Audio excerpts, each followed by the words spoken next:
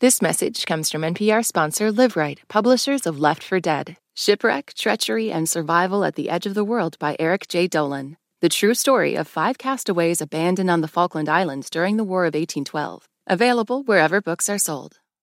On today's State of Ukraine, how will leaked classified documents impact the war?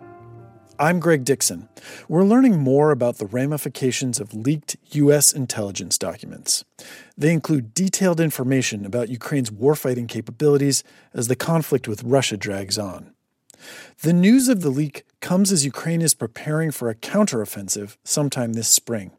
A. Martinez spoke with NPR Ukraine correspondent Joanna Kakissis about how the leak is affecting the Ukrainian government and its war strategy.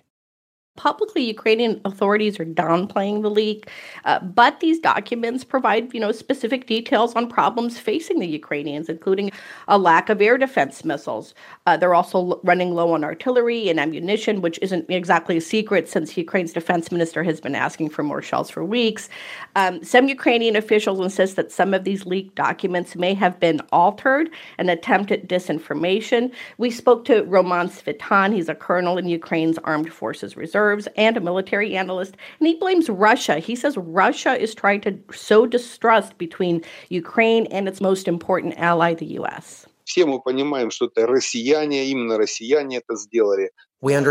it's the Russians who did this, because in some cases they appear to have doctored information to show large losses of the Ukrainian army and very small losses of the Russian army. But it's not going to affect our friendship with the U.S. And yet it's clear the leak has had an impact. For example, an advisor to President Volodymyr Zelensky told CNN that Ukraine has already changed some of its military plans because of the leak.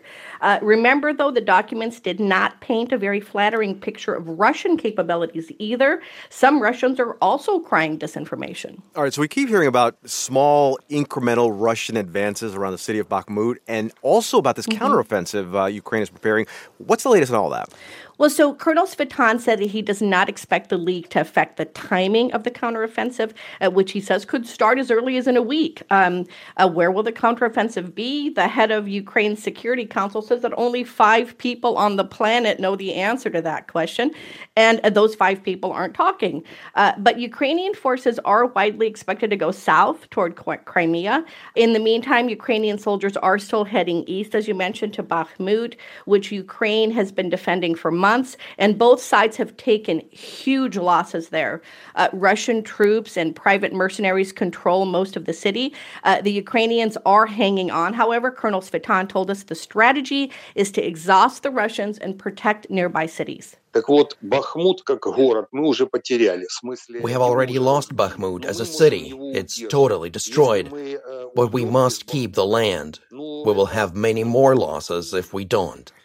Joanna, this might be a moot question to ask you, but any talk at all of a negotiated settlement as a way to maybe stop the fighting?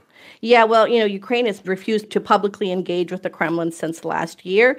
And the Ukrainians have been saying all along that they won't negotiate until all occupied territory is liberated, including Crimea, which Russia illegally annexed in 2014. The Ukrainians are also saying that the Russians are reinforcing military fortifications in Crimea, a sign that they are getting ready for battle there. That's NPR international correspondent Joanna Kakissis in Kyiv. Joanna, thanks. You're welcome.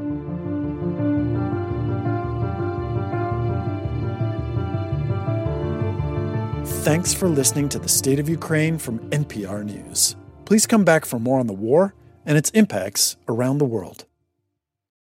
This message comes from NPR sponsor Vuori, a new perspective on performance apparel. Clothing designed with premium fabrics, built to move in, styled for life. For 20% off your first purchase, go to vuori.com/NPR.